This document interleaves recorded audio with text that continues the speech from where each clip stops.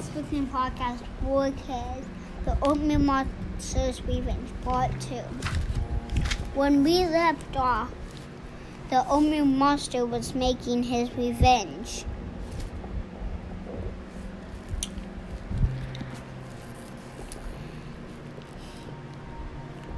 And he got an idea. I had just what to do. So he is sitting at his table and he has his mean face on. He wrote down his idea fast. So he sticks his tongue out like I do when I write, and he has a pistol and shot like. Zzz. Meanwhile, on the other side of the town, the boy / Jackson was walking, whistling. Woo, woo, woo, woo. Woo, woo, woo. But then the Oatmeal Monster appeared in front of him.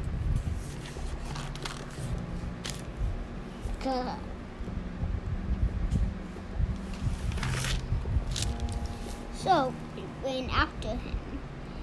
So he was moving on. Was like, oh no, he's gonna run after me. So he ran, then he ran. And then he started his revenge. His first step was an oatmeal splatter. So he splattered some oatmeal on the sidewalk, and he's like, oh.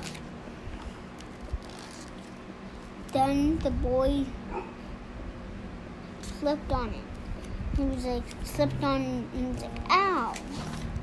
But then he kicked him in the face. So he's putting his leg up and he kicked him in the face. Ow! It poured all of his oatmeal out of his body. So this is his oatmeal is pouring out of his body onto the sidewalk. And the Oatmeal Monster was never seen again. And the boy lived happily ever after. The end.